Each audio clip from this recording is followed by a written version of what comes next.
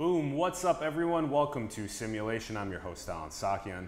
Really excited to be talking about cataloging and navigating consciousness. We have the Qualia Research Institute team joining us. Hello guys. Hello. Hi Alan. Hello everyone, hello, welcome back. This is our third episode with Qualia Research Institute. Very excited. You guys are doing some of the most important work in neuroscience and consciousness today, and I'm very excited to have you guys back. This time we have Romeo joining us as well. Very excited to have you on. And we have Kenneth and Quentin joining us as well. Hello, hello. And Andres and Mike, of course, from the previous episodes, as you guys know. All right, so let's jump into things with understanding what it means to even explore the state of consciousness in the first place, to see this beautiful catalog of what is possible with state spaces of consciousness. And we have great graphics as we go through. Yeah. So, well, this graphic is actually pretty illustrative. So that's what's called the color space, CLab specifically. So basically, what you can do is use combinations of light, like for example, a red, a green, blue light with different amplitudes, different energies, and see basically how much you need to change the lights for a person to experience what's called a just noticeable difference in their experience of color, right? So it's kind of, you're comparing two side by side two colors, and it's like, are they exactly the same or they're subtly different? And if they're subtly different, you count that as a unit of a just noticeable difference. Whoa. And if you start using that as your ruler, it's kind of like, oh, you use the just noticeable difference as kind of a ruler, and you start to kind of like pin all of the values of experience that way. In the case of color, you end up with that three-dimensional space. Basically has three dimensions. It has the blue-yellow axis, the red-green axis, and it has like the brighter and darker axis. And it's fabulous that it turns out to be a Euclidean 3D space. It could have been different. The paradigm doesn't impose a Euclidean geometry to it. The Euclidean property seems to be kind of an intrinsic feature of the state space of color. But this is just with color. In principle, you can do these with flavors and smells and sense of touch and emotions. And you can basically generalize it in order to make a map of all types of qualia varieties. Basically, a qualia variety is a type of qualia, type of consciousness. Where, like, for example, a qualia variety could be the variety of color. These would be the state space of color. You could also have the state space of emotions and sense and textures. Yes. And I think like the next slide actually might be it's kind of like a good example of the state space of emotions. Yeah. If you try to kind of like Rage, map them out. Terror, grief, sadness, right, ecstasy, interest, optimism, ecstasy, love. Yeah. And I mean, they're all related in interesting ways. And the question is, how do you put them in a map so that their relationships in how they feel are, in a sense, encoded in the geometry of that map. Yes. I mean, as I said, like in the case of color, you can have a 3D Euclidean space. For emotion is more complicated. You may need something like a hyperbolic space. You can get away with a Euclidean space for some things, but not for everything. Okay, so let's start unpacking this. So one of the things that I think is really relatable right there off the bat is when we see color. So we see one shade of blue, and then we juxtapose it with another shade of blue, and we don't, let's say if it's no units of difference, then we believe that the space of consciousness is the same, if it's no units of difference. But if there is a single unit of difference or 10 units of difference, which you're trying to measure with like this ruler that you're describing in the space, then you could say that the state of consciousness changes in the mind.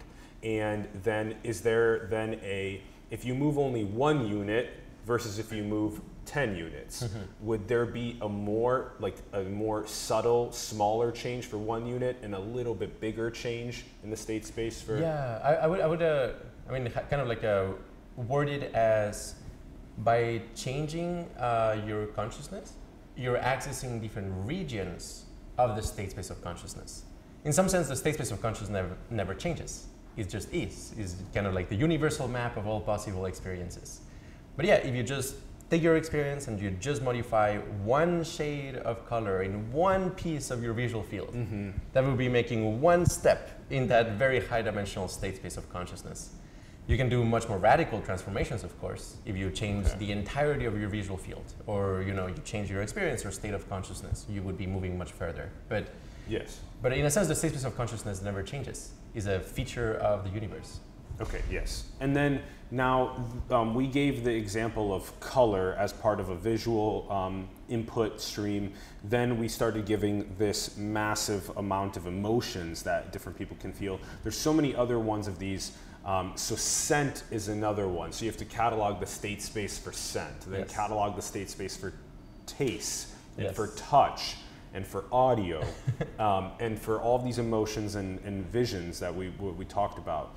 And then you have to, if someone is experiencing two of these different, maybe a visual and an auditory, or a visual and a taste at the same time, I mean, this gets super complicated super quick with the state space of consciousness. So do you silo off the state space of consciousness for all these different sensory inputs, and then you also try and figure out when two of them work together or when four of them work together? Yeah, no, it's what it might be called kind of a combinatorial explosion.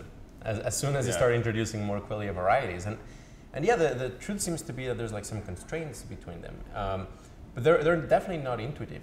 You definitely have people with synesthesia, for example, who naturally are able to bind together, for example, sensations of sound together with sensations of color, which is something that most people can't. And that is also a component of the state space of consciousness, is which of the qualia varieties can be bound together in your experience. And that's another kind of like area to explore, like basically what is the space of possible ways of binding different qualia varieties.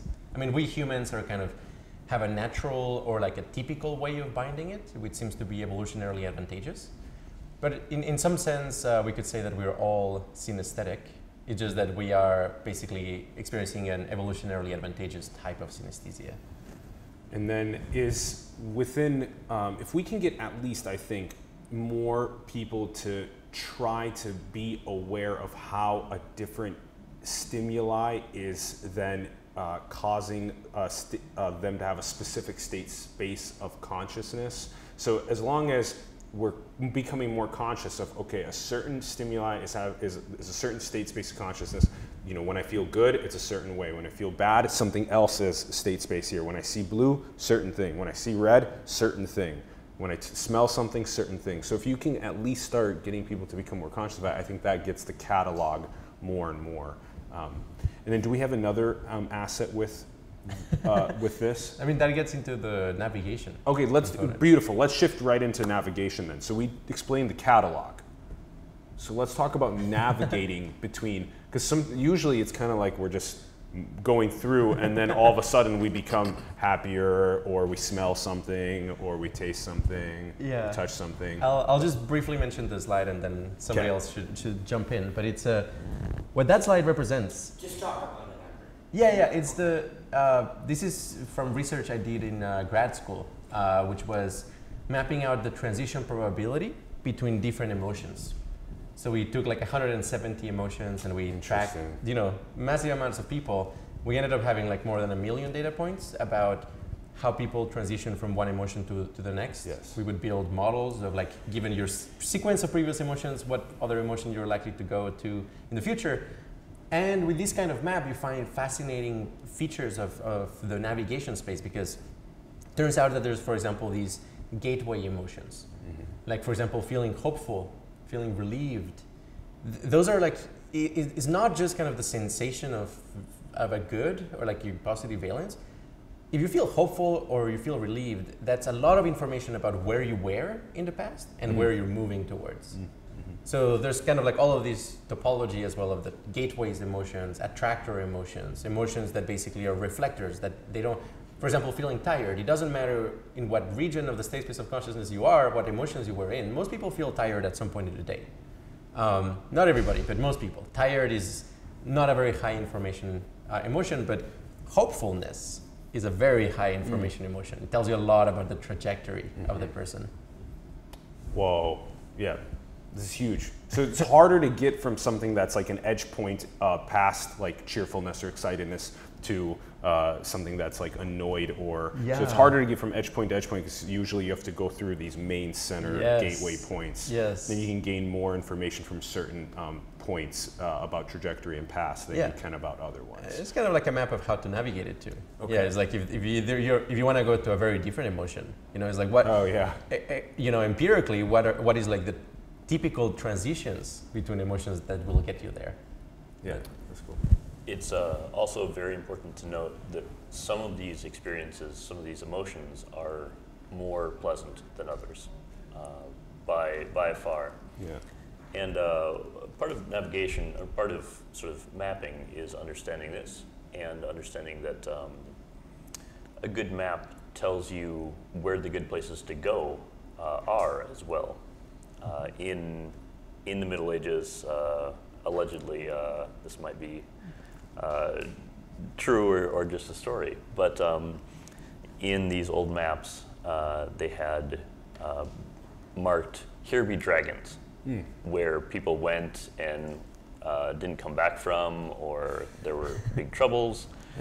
Yeah. And this is, I mean, yeah, in terms of mapping consciousness, we are absolutely in the early days here. But yeah, there are bad places in the state space of consciousness, and we need navigational principles in order to understand where not to go. And I feel that's a core part of this research. There be dragons in anxiety and depression and suicide. Yep. There be dragons. There be Absolutely. evil forces.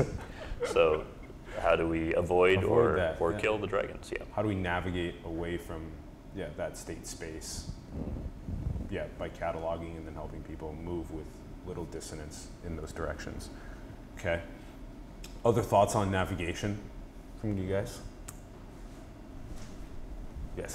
Sort of as Mike was alluding to, I think that having a map of the state space of consciousness also allows us to compare experiences in terms of their valence. So like, for example, one of the worst experiences known to humans is a cluster headache, which is an extremely, extremely severe headache, often rated a 10 out of 10 on the pain scale. So being able to quantify the valence, the negative valence associated with those kinds of experiences and comparing them to others allows us to determine which experiences are the ones that we want to avert the most. Yeah, and I think that it also allows us on the other side of the equation to say there are probably states of consciousness which no one has ever experienced over the course of human history, which would be really great to explore. And having this map would allow us to, in a principled way, sort of know what direction we're going in, have a North Star of positive valence, and yeah, I think that's like something that we could definitely explore further too.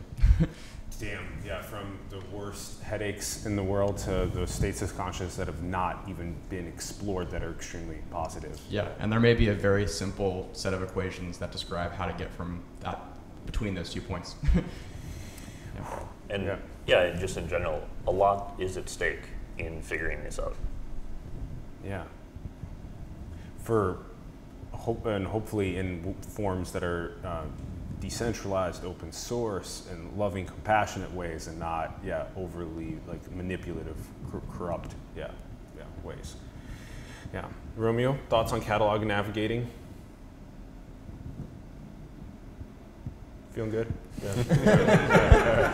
They covered it.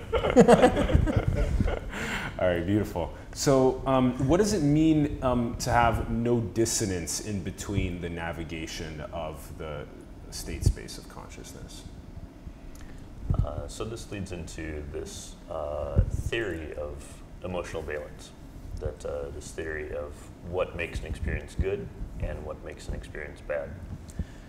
And so Kurei's hypothesis here is called the symmetry theory of valence. And it's this idea that if we have a mathematical representation of what it feels like to be you, Alan, or what it feels like to be me, Mike, that if the pleasantness or unpleasantness of that experience should somehow be encoded into this mathematical object, this mathematical representation. and we believe the encoding is in this object's symmetry. So. So more symmetrical with the states of consciousness that are really pleasurable, and less symmetrical with the headache. Yes, yes. And a kind of a simple way to put this is harmony in the brain feels good. Dissonance in the brain feels bad. And is this true that the extreme headache states are like extremely dissonant? That's the hypothesis. Yes. I mean, there's a kind of like a lot of like lines of evidence pointing towards it. Not specifically for cluster headaches, that hasn't been studied in that way. But when it comes to like all sorts of perceptual artifacts that come from like negative states of consciousness and how to induce them, yeah, there's kind of a suggestion that it has to do with this concept of like roughness and dissonance. We actually have an example over there. Okay, the next. I mean, it's actually not completely. Oh, this one, yeah, yeah. Okay. Well, Yeah. so yeah, well, if you look at the spectrum, there's a spectrum picture, right? Yes, that one. Okay. That's the spectrum of the BART. I believe like between 24th Street and Mission and Balboa Park. One of the most unpleasant sounds known to man. Oh, it's the high-pitched screeching noise when the Yeah, It's and it's kind of high pitch. I mean, it really has like its horrible component between like 400 hertz and 500 hertz, with some like upper registers as well of dissonance. But yeah, I think it's being played at the moment. Yeah. I'm playing it. Yeah. You turn it up. No. But we can hear it a little bit. Yeah. But it's good. It's good. I think you played the bad part. I think we're good. Thank you. Yeah. So it's a very very straightforward example of how a physical process that almost maximizes roughness can really harsh your mellow. I mean, it's really a boss skill to be in the BART. Like you're having fun with your friends, and all of a sudden these like incredible. And a lot of people would be very puzzled about like, hey, like why is this so bad? And that's like something that we are trying to answer. We've been developing basically algorithms that can take sounds like that and say, yeah, that's really horrible for a number of good reasons, having to do with like the mathematical roughness of it, the lack of invariance and symmetry. And I would add that, hacking your emotions through sound is one of the most straightforward ways, mostly because the number of pre-processing steps between auditory stimuli and brain state are very few, as opposed to, for example, pre-processing between visual stimuli and brain state. So auditory stimuli, the shape of it, is going to be very related to the actual shape of the brain state that is triggered by it. So in a sense, kind of like the structure of a sound is going to be kind of a window into how it's going to affect the structure of your brain state. Mm-hmm. You can tell a lot about what brain states are good or bad based on the structure of the sound that triggers good or bad feelings. Okay, and then what would then, if this is on the side of extreme dissonance, and you could be in a very symmetrical state and then experience a super dissonance, and then that you could map, how that actually affects someone's state-space consciousness. What would be an example of the most symmetrical states? Well, in music, there's definitely a lot of examples. I mean, not to sound all new age, but Enya, for example, if you run it through the sort of software we're developing, it comes out as like very, very, very consonant, very, very, very symmetrical over time. I mean, like the sound engineering involved in like Enya songs is kind of really hitting the spot when it comes to like maximizing consonants and like all of these like reverb effects as well. But Enya. Enya, yeah. E-N-Y-A. E-N-Y-A. Yes. Enya. You never heard of Enya? Enya. A boy's gotta dive into other state spaces of consciousness. Yeah. Obviously. But for example, like Buddhist singing bowls, as well. Those are like highly consonant. Oh if you yeah. analyze them. Yeah. And generally speaking, Real the profound, chorus part of songs tends to be very much in the direction of very high consonants, which is kind of like the part that tends to be the most hedonic of a song. The reason why songs are not just chorus is because that would get boring. And basically, if you trigger boredom, then that will itself cause a little bit of dissonance. You will fail to appreciate it. But if it's like dosed high amounts of consonants, like in the chorus of a song, then you can really get into it. Okay. Oh, interesting. And just to set the frame, we're working on ways to evaluate the consonants, the harmony in sounds, as well as the dissonance, with the eye toward if we can do it to sounds, there is also a method to do it to brains, to actually evaluate in a precise mathematical sense how much harmony is in a brain state. And you could hypothetically imagine a world in which the BART would sound very consonant if you properly employed some of these algorithms that we're developing. I think kind of an important question here that a lot of people ask, similarly to can we feel good all the time, is, well, if we only have these pockets of consonants in popular music, is it required for us to have the dissonance in between those pockets of consonants in order for the sound to be pleasurable? And our contention is that you don't necessarily have to employ dissonance in order to achieve contrast. And so I think that's an important thing for people to understand too, is that you don't necessarily have to suffer in order to appreciate the contrast of feeling good. You can sort of start at 0 and go to infinity rather than having negative infinity to positive infinity. Yeah, that one's really important. Actually, one of the, I think, things that has been in debate in the last couple of years with our friends has been that do we really need to experience suffering in order to understand what is on the positive infinity side of things, to be able to actually have something to contrast it with, to be grateful for and stuff. And potentially one of the hypotheses is that we don't, that there's so many others.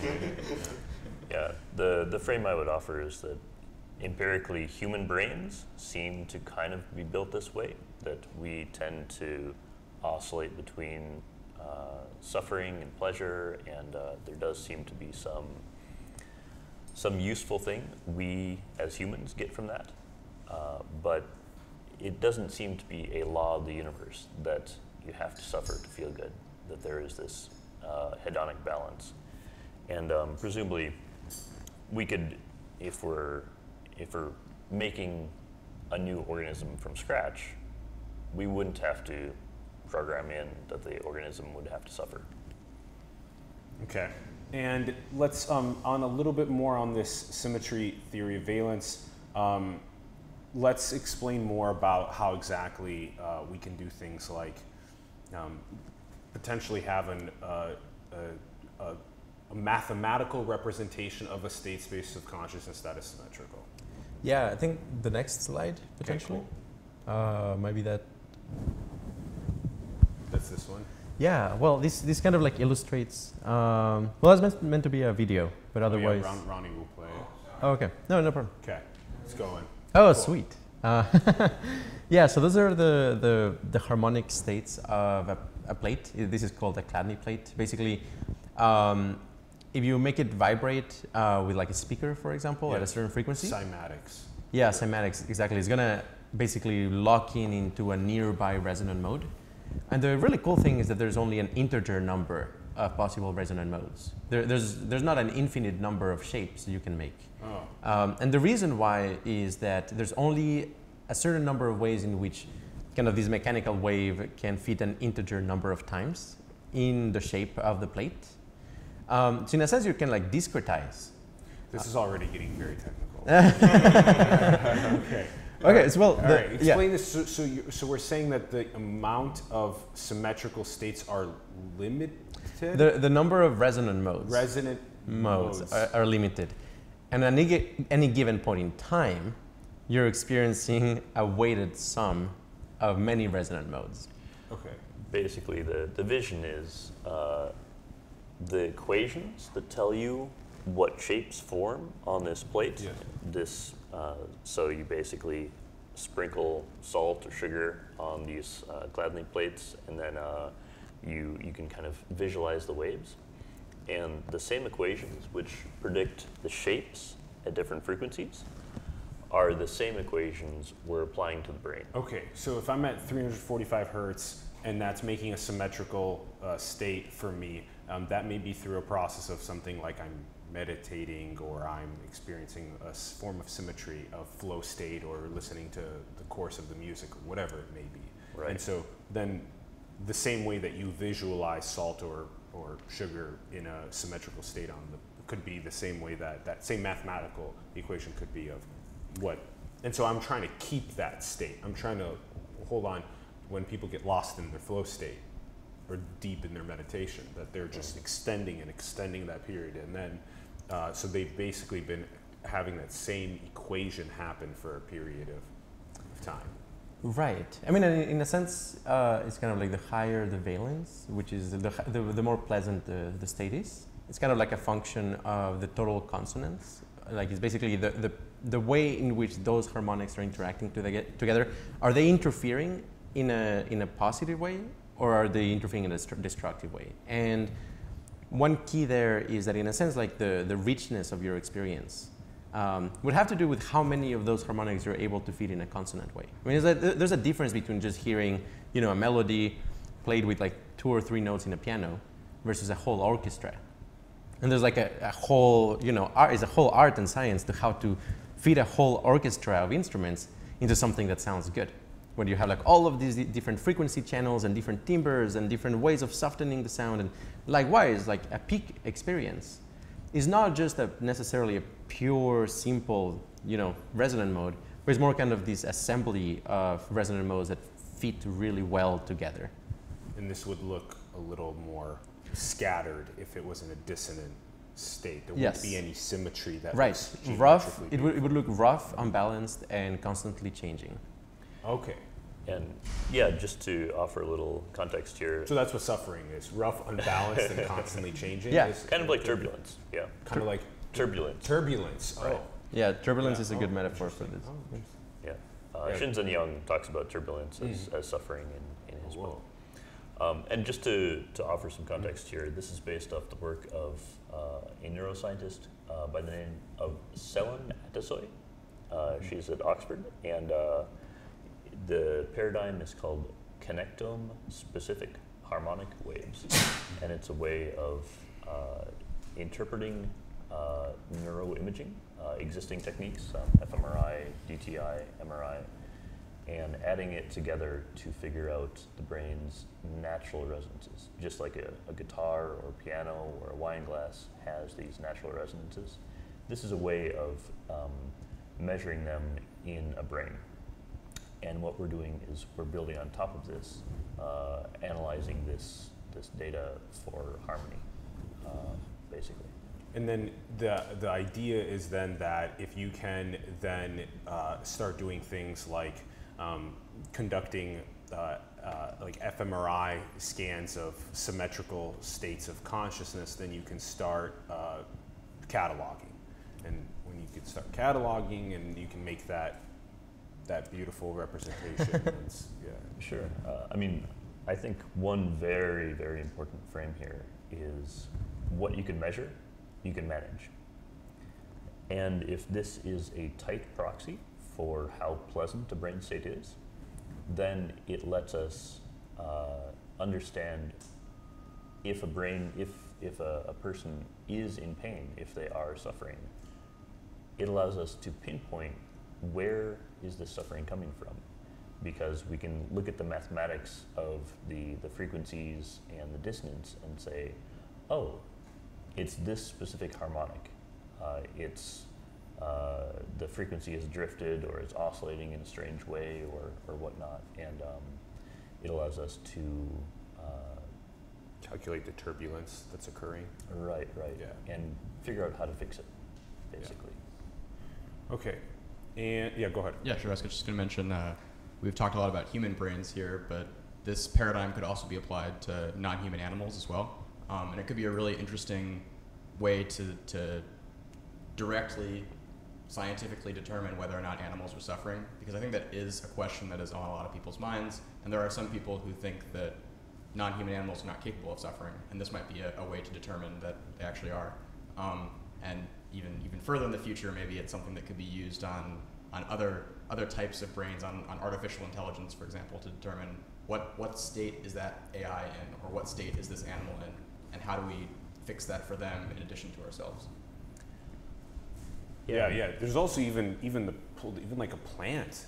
For if the plant is having insects eat it, or isn't having the right nutrients in the soil or sunlight, and it's starting to die. I mean, is that then an expression of consciousness dying? Right. Hard to say at this point. Hard to say at this point. Yeah. I would say all the that, way up to the AI. Yeah. This method could be applied to literally any organism with neurons, assuming that there's some proxy relationships. And plants have only cells. They don't have neurons. Plants have only cells, but you can see a stress response happening in the plant when it gets. Yeah. Yeah. Not to get too academic here, yeah, but I'll just throw these. This is not necessarily QRI line. This is more an argument by David Pierce. We've talked briefly about it, but one reason why plants are not as, I mean, they could be conscious, we don't know, but definitely there's the purely physiological component that the cells are divided by thick cellulose walls. So whatever is the mechanism of action for binding, for neurons actually talking to each other and being able to synchronize with each other, that doesn't seem physically possible between the cells of a plant. Okay. But who knows? Okay, so it's potentially how neurons are able to communicate with each other with more thin the transmitters, that type of the transmission that makes it, versus the thick walls of plant cells. Okay. So on the non-human animal aspect, that in humans we see there's this strong factor of default hedonic set point. Some people go through life just happier than others. Some people have very high hedonic set point. Some people have very low hedonic set point. And this is very interesting that even within humans you find an enormous range of hedonic set points. And it's interesting to think about, if you see this amount of variance within humans, how much variance will there be between species? And maybe it turns out it's just pretty fantastic to be a dog. Yeah, or dolphins are just constantly ecstatic, right? Or something. Right. Yeah. And maybe it's just terrible to be a giraffe or a mouse. Yeah. Someone that's constantly in fear of being consumed by another animal. Yeah, something like that. Yep. So in the sense, it could move the whole field of understanding non-human sentience, or non-human, I guess, wild animal suffering, That's or cool. whatnot. Yeah, to a more quantitative basis. Yeah, like to be able to say that a specific animal has a tendency to move towards specific state spaces of consciousness, and other ones have different tendencies. That's really cool stuff too. Now, so people need to help fund you guys so you can do the fMRI scans of symmetry and dissonance. That's the big stuff. That's right. Yeah, that's what we would describe it as kind of a very high information experiment. I mean, we are currently collecting what you might describe as kind of like low information or medium information experiments, which in a sense, like, they add up. And of course, if you have enough weak evidence, that definitely builds a very strong case. But in science, usually how paradigms change is when somebody makes a really weird prediction, and then they actually go ahead and test it, and it turns out like, yeah, the prediction is correct. Yes. And that's one of the cases of, for example, putting people in fMRIs with MDMA and then computing the consonance of their brain harmonics. There's no other theory that is predicting that would have anything to do with pleasure and pain. So that's kind of like the case of really weird prediction, very high information if it turns out true. That said, we are not completely constrained by that. I mean, the research we're aggregating currently, it is building up the case over time. But of course, we would love to just, like, jump to the, cut to the chase and see what happens in there. Test the hypothesis. Yes. Yeah, right away, as soon as possible. Yeah, I could, maybe if you go to maybe the last slide. The very last one? Yeah, Okay, just the to kind Buddha? of Yeah, okay. give you like an example of what we consider a moderate evidence for the symmetry theory of valence. It's moderate because it's through EEG, and of course, like there's not a really great theory of what EEG is measuring. But if you interpret it through the light of connecting harmonics, this makes a lot of sense. So what this is showing is, okay, so like they basically took EEG recordings, high quality EEG recordings of a person on 5-MeO DMT, which is described as one of the most intense, but also most blissful and terrifying states of consciousness, but basically very, very, very high valence. The just God like molecule. God molecule, yeah, basically people rate it as like 10 out of 10 in the dimension of significance, as in it feels very significant. So clearly, if there's like a signature of valence, you would expect to see it on 5-MeO DMT. And what this research shows is that if you take the EEG signatures of a person on 5-MeO DMT and you filter by the gamma band, and the gamma is usually associated with heightened states of consciousness, like orgasm, basically high arousal, high energy states.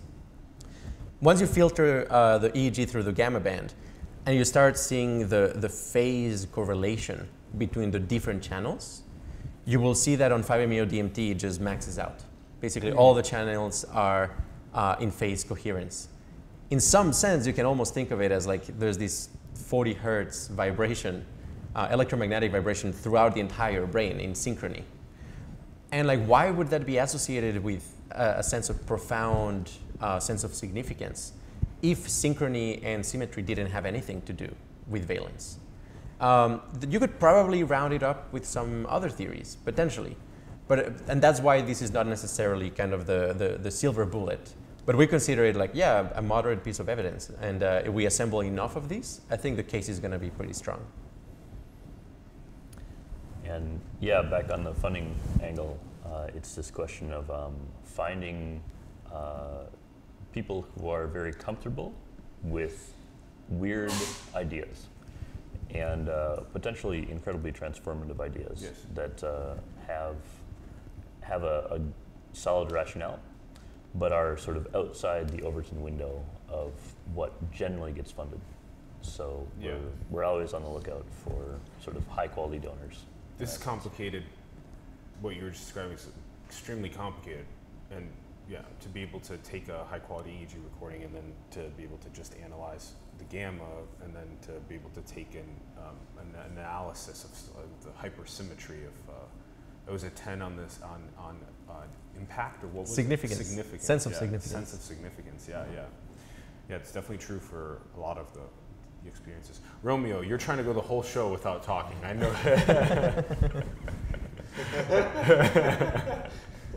Any inputs?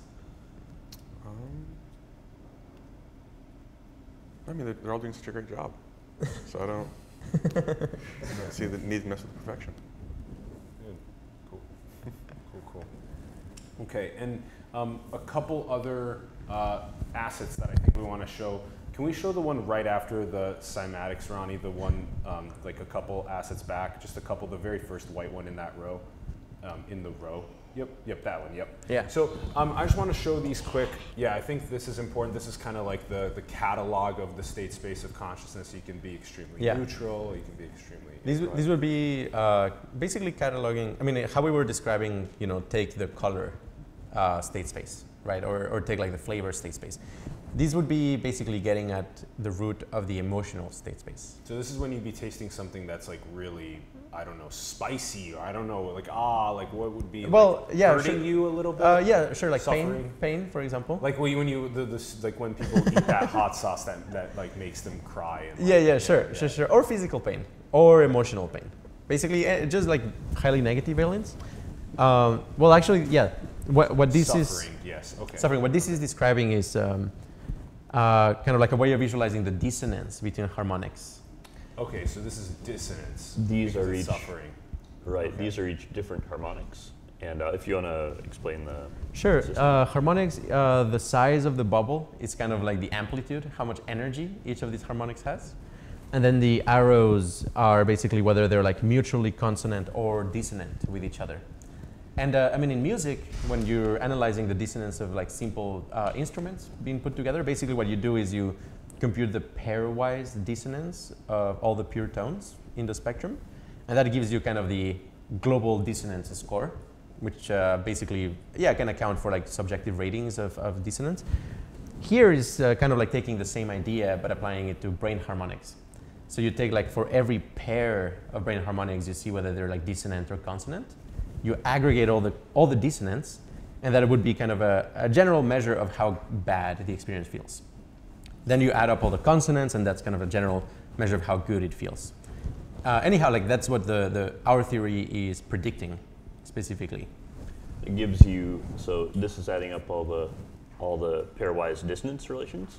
This is the pairwise constants relations, pairwise noise relations, and it gives you a position in valence space, essentially. Oh, okay, and one more time again. Give that bit again with the Yeah.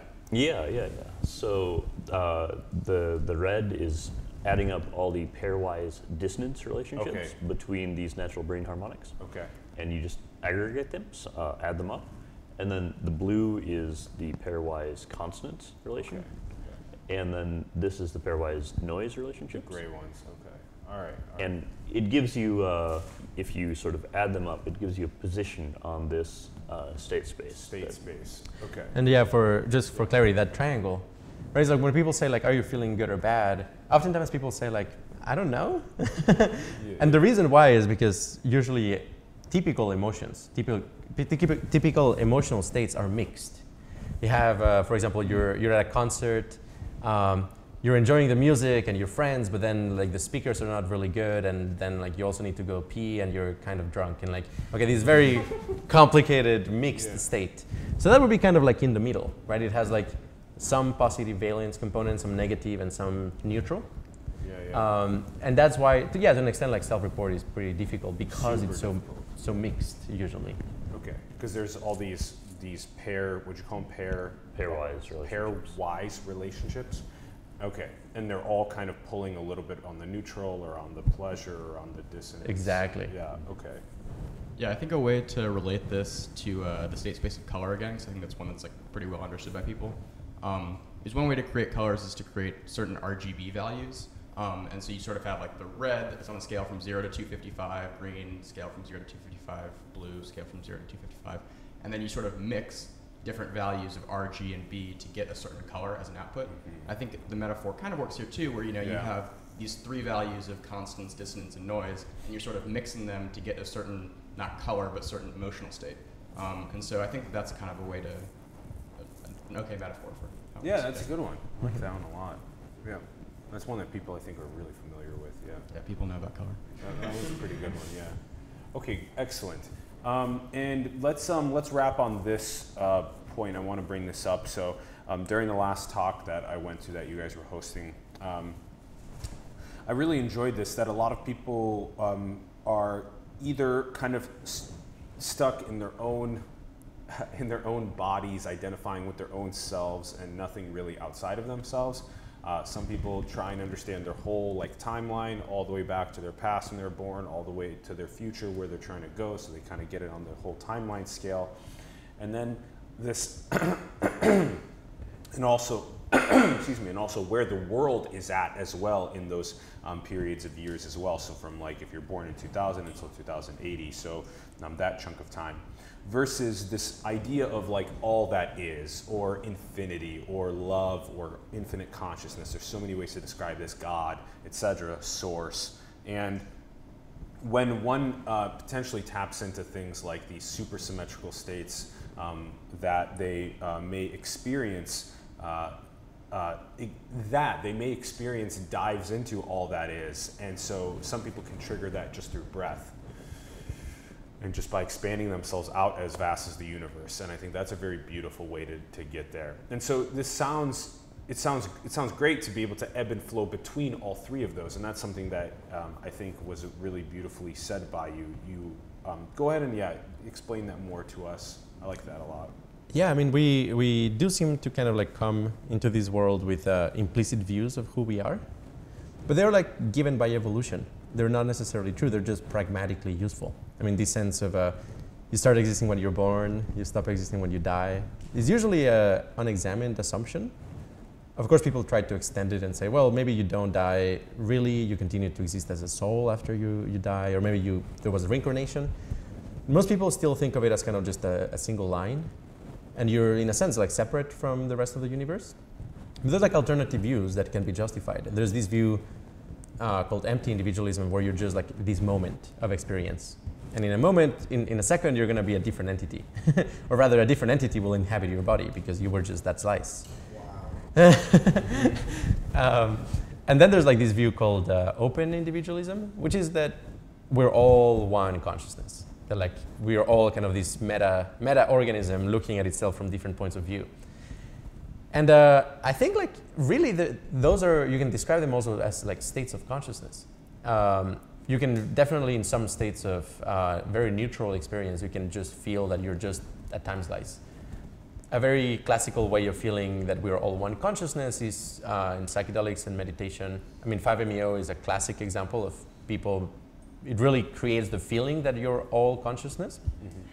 And there's like this interplay between the information content of the experience and how cleanly defined you are. So like 5-MeO DMT or any of those like super symmetrical states, it's so symmetrical, so invariant, it contains close to no information.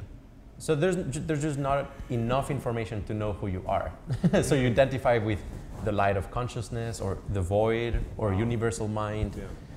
I think like, yeah, that kind of state, and especially if you can like logically and precisely shift between those, mm-hmm. that's going to be really important for like global coordination, where you're going to have like CEOs of companies or leaders of different countries identify with consciousness rather than with, you know, their cultural background or who they are, or mm-hmm. then yeah, I think like they can collaborate to basically raise the baseline of everybody. It's a possibility. Yeah, damn, that section right there is a whole nother conversation in itself. All right, so for those that were watching, we would love for you to give us your thoughts in the comments below in the episode. Let us know what you're thinking. Check out the links in the bio to Quality Research Institute's website, as well as the other resources that you find in the links below. Also, support the artists, the entrepreneurs, the organizations around the world that you believe in. Support them, help them grow. Support Quality Research Institute, help them get funding for the research that they need to get done. Also support Simulation. Our links are below to our Patreon, PayPal, cryptocurrency links. Support us, help us grow. And share more content about this type of stuff with your friends, your families, coworkers, people online on social media about cataloging and navigating consciousness. Really get talking more about this. And go and build the future, everyone. Manifest your dreams into the world. Thank you so much for tuning in. We will see you soon. Peace. Woo.